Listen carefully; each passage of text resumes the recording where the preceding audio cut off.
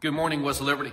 It's April 26th, and we are still not able to get together to worship together. And we're hearing rumor that we might be able to start doing so, that the state may be opening back up. But we're still not sure how that's going to look for the church, about large gatherings of people. So we'll let you know as soon as we have a plan and we can do so safely. So keep that in mind. We also want to thank everybody for sending their tithes and offerings.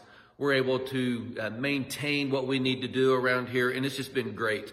Russell even texted me and asked me to say this, and I had it in my notes, but we want to say thank you from the bottom of our hearts for what you're doing, supporting the church through this time.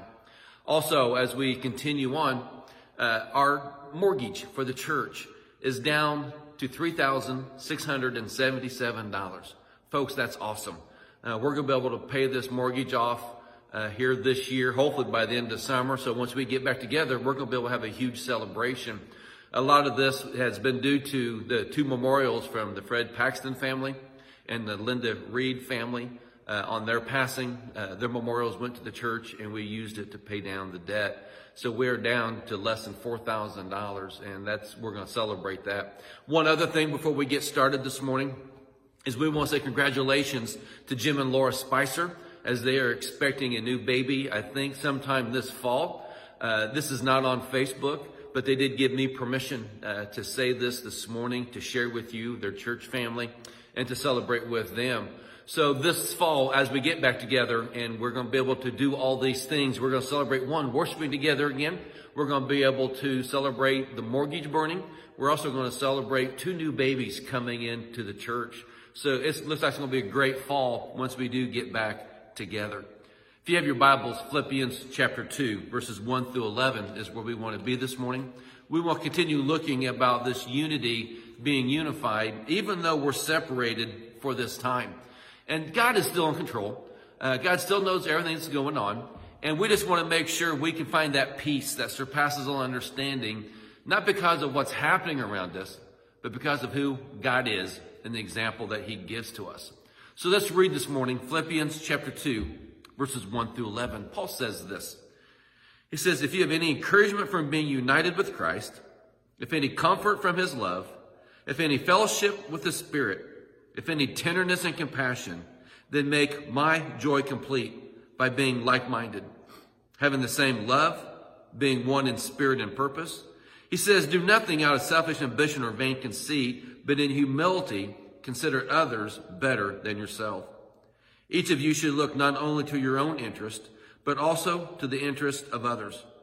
Your attitude should be the same as that of Christ Jesus, who being in the very nature God, did not consider equality with God something to be grasped, but made himself nothing, taking the very nature of a servant, being made in human likeness, and being found in appearance as a man, he humbled himself and became obedient to death, even death on a cross.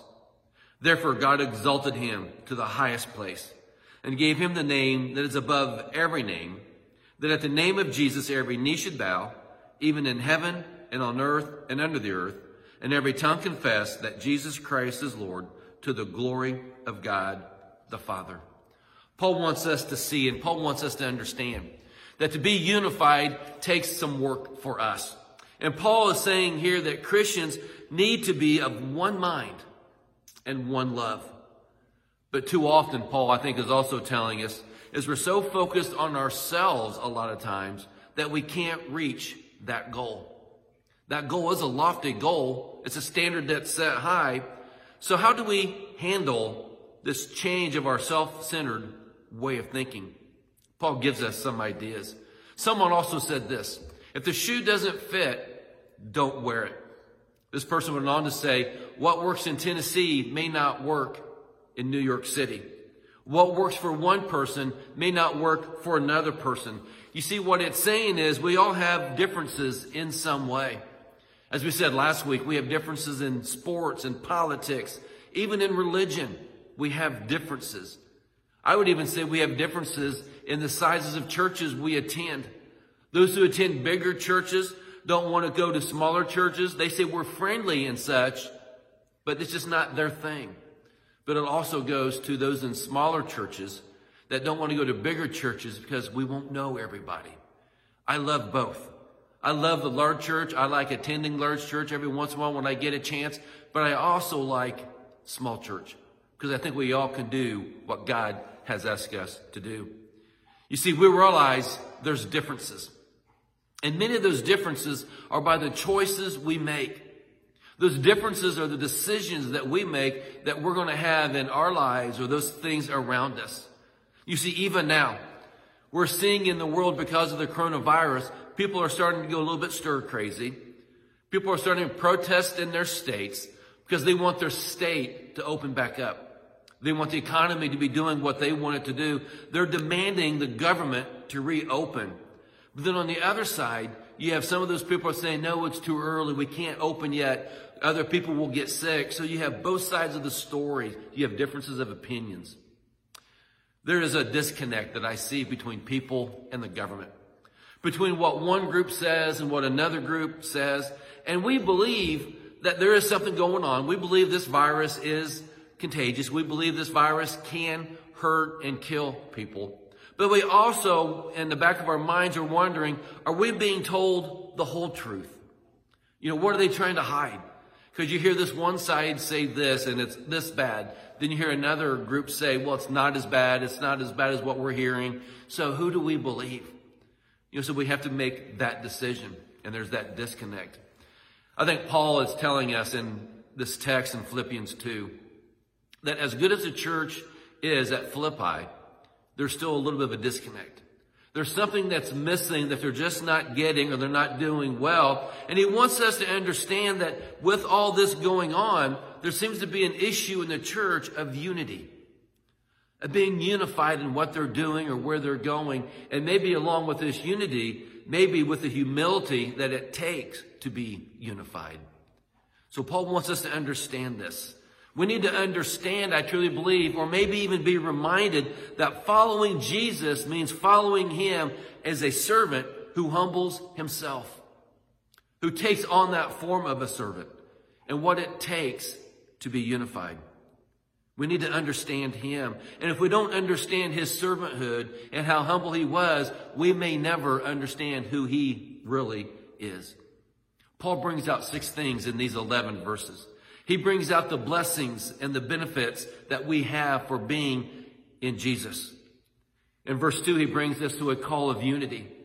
In the first part of verse 3, there's a warning that we're going to look at about selfishness.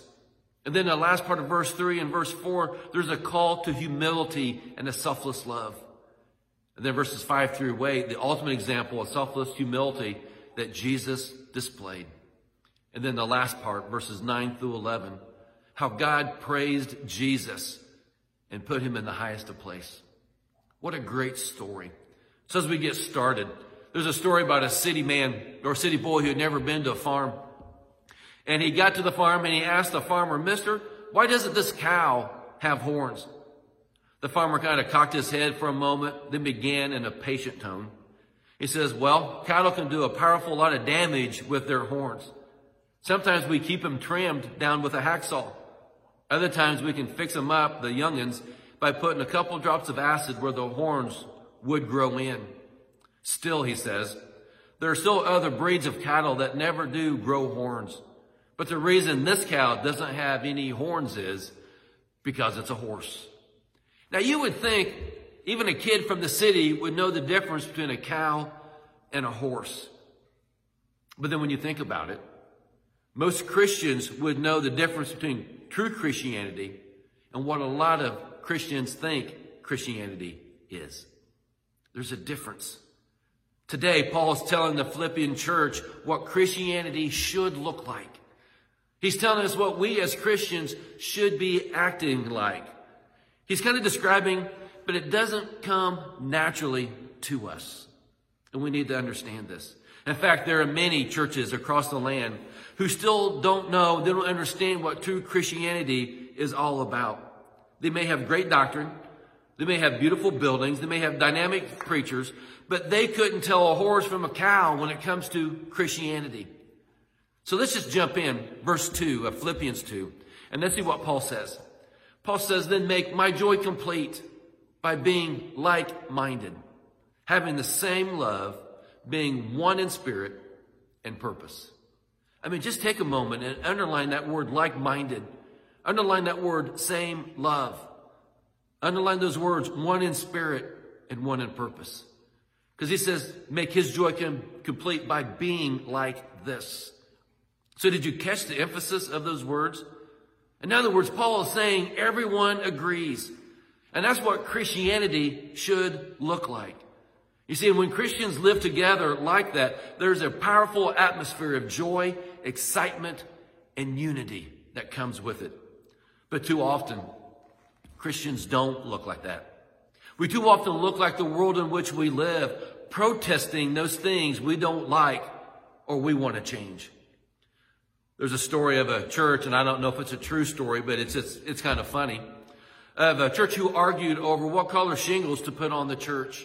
It is said half wanted red shingles, the other half wanted green shingles. So when they finally came down to a conclusion, they did half of each. Half the church was done in red shingles, the other half was done in green shingles. And then when it was all said and done, when everybody came back into the church, those who wanted red shingles, they sat under those shingles. Those who wanted green shingles sat under the green shingles. Seems far-fetched, but it's a lot of the way churches are today. There's another story, a more serious story, but it's a true story that in Dallas, Texas, a church was having trouble and there was a split in the church. Lawsuits were filed on who determined who owned the property. The judge who was hearing the case referred it back to the denomination, and during the hearing, the church courts discovered that the conflict began years prior at a dinner when one of the older elders was served a smaller piece of ham than the young kid sitting next to him.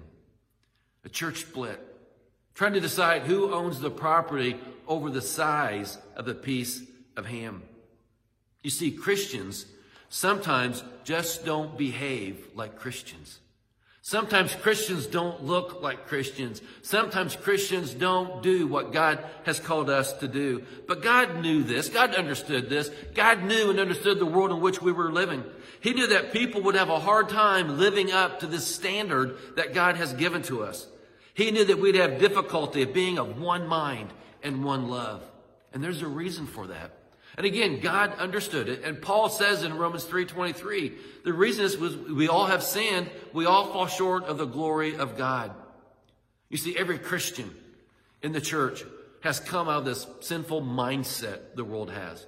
And there are times we have had a hard time leaving it, and there are times where it comes back to us. But we have to understand that Paul wants us unified. That he wants us to be the church God has called us to be. He wants us to be the church that Jesus started. And that's why Paul wrote this stuff in Philippians. If we understand what Paul is telling us here, if we decide to take the prescription that's set forth in this passage, then we will be of one mind and one love. And then we will look like Christians. So what's the answer? Well, in verse 3-5, Paul gives us this warning. In fact, it's in verse 3, it says, do nothing out of selfish ambition or conceit. Do nothing out of selfish ambition or conceit. In other words, it's selfishness. It's called self-ambition. It's called conceit. It's called wanting to get my own way. It's not doing what other people need. It's what I want because I want it. And there's not going to be any discussion. We're not going to talk about it. We're not going to do anything about it because I'm getting what I want. You see, it's looking for our own interest first. And a lot of times that leads to the problem in the church because we're looking at our own interest. We're not looking at the interest of others. And that's where we have the problem. You see, that's how a horse ends up looking like a cow in the church. We call them sacred cows because we don't care what anybody else thinks. We don't care what anybody else wants, but we have what we want. But now let's read our passage, verses 3-5. Remember, Paul said, do nothing out of selfish ambition or conceit, but, he says, but in humility count others more significant than yourselves. He says, let each of you look not only to your own interest, but also to the interest of others. Have this mind among yourselves, which is yours in Christ Jesus. I mean, note the highlighted phrases again. I had you highlight some words in the beginning, but underline in humility. Underline others more significant than yourselves. Underline the interest of others. You see, it's those things can make us look like Christians. It's those things, when we take them to heart and we apply them to our lives and to everything that we do, that makes a difference in what the world sees through us. Now also notice what Paul is saying here. Don't miss the fact that Paul is saying it's okay to look out for your interest. He says we actually need to. I mean, I'm going to social distance myself to the best of my ability.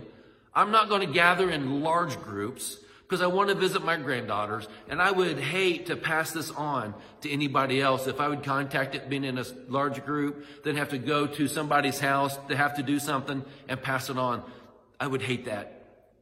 But if you want to get out in large groups, and people do, you have that right. But what these people don't have a right to do is tell me that I have to do that. You see, it's their opinion, not mine. I mean, if you have to supply for your family, I mean, you have to pay your bills, you have to take care of your homes, you have to take care of your body, I understand that. But what happens all too often to us and to our churches is that we tend to focus on ourselves. We become so introverted that we forget that the world needs us. So when we look at ourselves and our own interest, other people, other things become a distant second, if at all. I remember the story about Special Olympics. I actually watched the video recently of when these track and field runners got ready to run that 100-yard dash. These Special Olympians lined up. They got ready. They got set. The gun went off, and they all took off running. Not even halfway, one of the runners fell. And as all of them figured out one fell, they all stopped running, all went back, helped the one that fell up, and they finished the finish line together. That's being unified. That's being of one mind and one spirit. I also remember a couple years ago when Kenny and Russell and I were officiating some Special Olympics basketball. We went over to Indianapolis and we did it a couple weekends. And what stands out the most about anything was their attitude in playing the game. Yeah, some got a little bit frustrated, but what I saw more of is when one young person was trying to make a basket and they'd miss, another one would give the ball back to him on the other team 2 or 3, 4 times until he finally made a basket. Then they all celebrated. They all congratulated each other. And it was so fun to watch. Again, one mind, one spirit. But Paul didn't stop there. Paul wants us to even understand a little bit more. Look at verses 5 through 8. This is what he writes next. He says, "Have this mind among yourselves, which is yours in Christ Jesus, who, though he was not in the form of God, did not count equality with God a thing to be grasped, but he emptied himself by taking the form of a servant. Being born in the likeness of men, and being found in human form, he humbled himself by becoming obedient to the point of death, even death on the cross." A couple things we see here through this text. One of the things we see is Paul is telling us we need to copy Jesus. We need to be like Jesus. We need to do what Jesus did. And we need to understand, I think Paul wants us to understand this, the more that we all become like Jesus, the more we'll all have that same mindset and that same love. You see, most of the time, when there is conflict between people, it's because one person wants what they want and the other person wants what they want. And then conflict happens. But once you put Jesus in that mix and we begin to copy him, it's then we can begin to decide that what we want is what he wants and is what's best for the whole thing. We put Jesus in the mix. You see, when Jesus is in the middle or the foundation, we will see that as we start to get closer to him, we will get closer to one another. It's a pretty easy thing to do. Once we get closer to Jesus in our relationship, we become closer as brothers and sisters. The second thing that's in this part that I want you to see is found in verses 6 through 8. We've read it. It says, "Christ Jesus, who though he was in the form of God, did not count the equality with God." He did not play on that fact. So what Paul is trying to tell us here is this. He's trying to tell us that it's all about who's in charge of our life, of our homes, and of our churches. But we see it in our churches, and especially we see it in our world now. You see, it's called a power struggle. A struggle over my right to have my way. And we have to be able to separate ourselves. You see, we are called to be different. So we have to be different from the world. I mean, when you look at the protests now and we add this Jesus thing, we realize it gets in the way. When Jesus is added to the mix, things change. It says Christ Jesus, who though he was in the form of God, did not count equality with God a thing to be grasped, but emptied himself by taking the form of a servant. You see, it's in my opinion, and this is just my opinion. Instead of fighting for my rights to go to that restaurant, to get my hair cut, you know, the things I want, because don't forget, it's all about me. It's what I want, and I want it now. But instead, since we can't be in large groups, since we can't do a lot of things we're used to doing, how about we look around and see how we can serve other people? How about we go out of our way to do someone else a favor, even if it means we don't get done what we wanted to? I did it this last week because I knew I was preaching on this, and I thought, well, if I'm going to preach on it, I'm going to do it. So I did. I did a favor for somebody else, never asked. They don't even know who did it, and that's what it's important. But maybe we do those things instead of demanding our own way. But this text tells us, now Jesus was God, but he didn't use his Godhead as an excuse to be superior, though he was. But the scripture says instead, he emptied himself. It says he became a servant. He humbled himself. Jesus surrendered his rights, and now he expects us to learn how to do the same. I mean, Jesus was a servant. I mean, what rights does a servant have? Absolutely none. And that's exactly what Jesus' attitude was. So what does this mean? It means for us that if I follow Jesus' example, it means I will empty myself. I will empty myself of my rights. And my major focus will be on helping others get through this life. Somebody said this, I'll focus on making you successful. I'll try to help you meet your dreams and goals at church because that's what Jesus did. I mean, Paul says Jesus took the form of a servant, being born in the likeness of men. And being found in human form, humbled himself by becoming obedient to the point of death, even death on the cross. So as I close, let me ask you this. Why did Jesus die? Why did he humble himself unto death? Well, he did it to remove our sin, our guilt, and our shame. You see, Jesus died for us.